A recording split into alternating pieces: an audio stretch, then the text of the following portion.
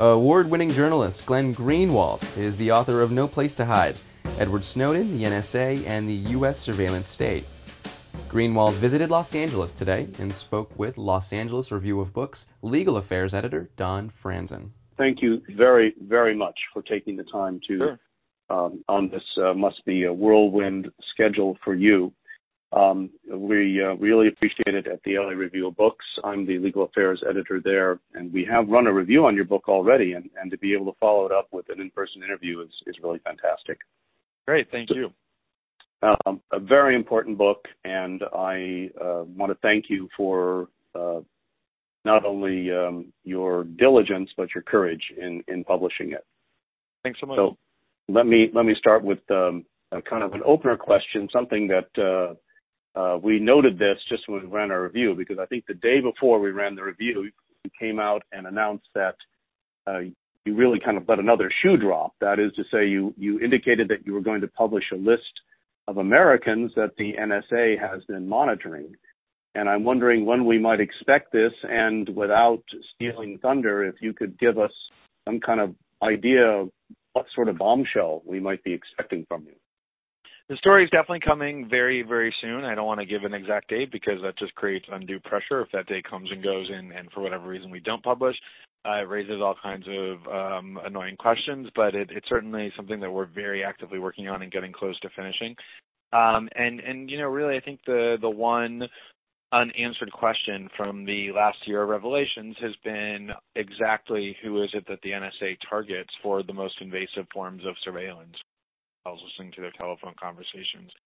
Are these really people who we would think of as terrorist threats or posing other kinds of dangers in terms of national security, or are they people who tend to be critics of U.S. foreign policy or other dissidents of the kind that the FBI under J. Edgar Hoover so infamously targeted in the 60s and 70s? So answering that question is what I look at as one of the last remaining challenges for the story. Well, I'm sure it will be greeted with tremendous interest, and just like many people discovered they were on Mr. Nixon's list, there may be some big surprises for some Americans when this comes out. I'm wondering, has there been any threat of an action in the nature of a prior restraint from the administration, or no word from them as far as this goes? Well, we've talked to the NSA several times and to the Director of National Intelligence Office. They didn't threaten prior restraint exactly, but they did say that they thought that this was crossing lines that had not yet been crossed because we could be tipping off legitimate surveillance targets. They felt as though there was no newsworthy story here since they claim that they do the surveillance under the aegis of the FISA court, and that somehow I think the idea is that we're supposed to blindly defer to the FISA court's judgment that this kind of surveillance is legal and appropriate. But for us, the issue has always been not when does the NSA break the law, but also how permissive is the law and what exactly are they allowed to do even within the law that a lot of Americans probably would consider extremist or abusive. And so we don't think there are any lines being crossed, but the government thinks that there are in terms of lines that hadn't yet been previously breached in the reporting. It's not just an issue of lawlessness, it's an issue of whether this is right or not.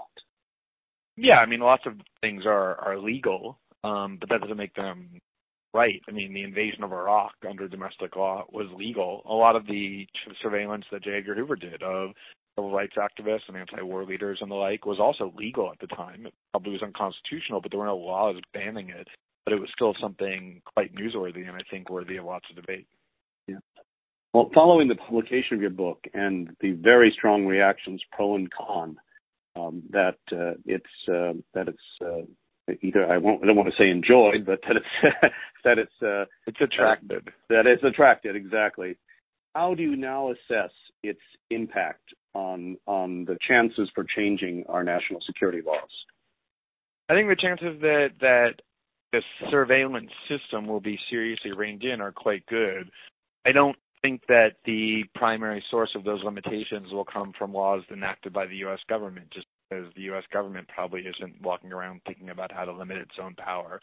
It's just typically not how power is exercised. I think their tactic will be to try and enact some kind of legislation that is called reform, that has the appearance of reform, but that is really designed to placate public anger, both domestically and abroad, and then allow the system to continue more or less unimpeded. I think the real limitations are going to come from things like other countries banding together to think about how to undermine U.S. hegemony over the internet, or U.S. tech companies that are in a serious panic over the threat this poses to their future business interests, and ultimately individuals taking action to protect their own communication through things like encryption and other technologies that really do keep the NSA out of what it is.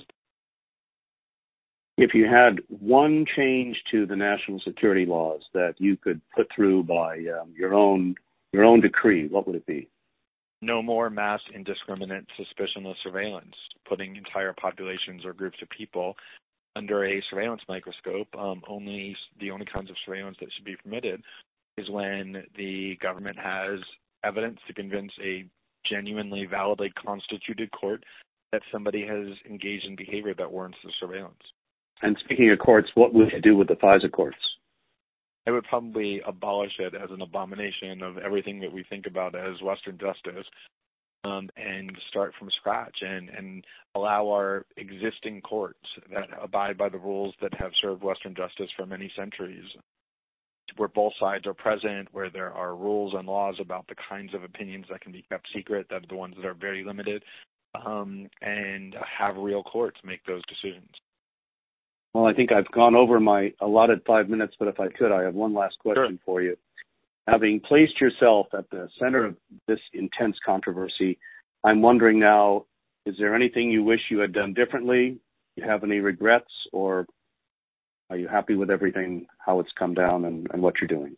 Well, like, every journalist, I'm sure I could go back and look at specific stories and think that I should have done a little bit more of this or a little bit less of that in the individual stories. I might have been also a little bit more guarded about the kinds of things that I talked about publicly because of the propensity for journalists in the digital age to look for things that they can kind of grab and exploit and sensationalize for clicks and other attention. But on the whole, if you look back to what we talked about in Hong Kong, myself and source Edward Snowden and my journalistic partner Laura Poitras, about what we hope to achieve, the achievements, I think, have so wildly exceeded what we thought, even in our best case scenario, was likely, that on the whole, I don't have any regrets at all. I'm completely gratified by the debate we've been able to prompt, and that has been sustained for a full year now around the world.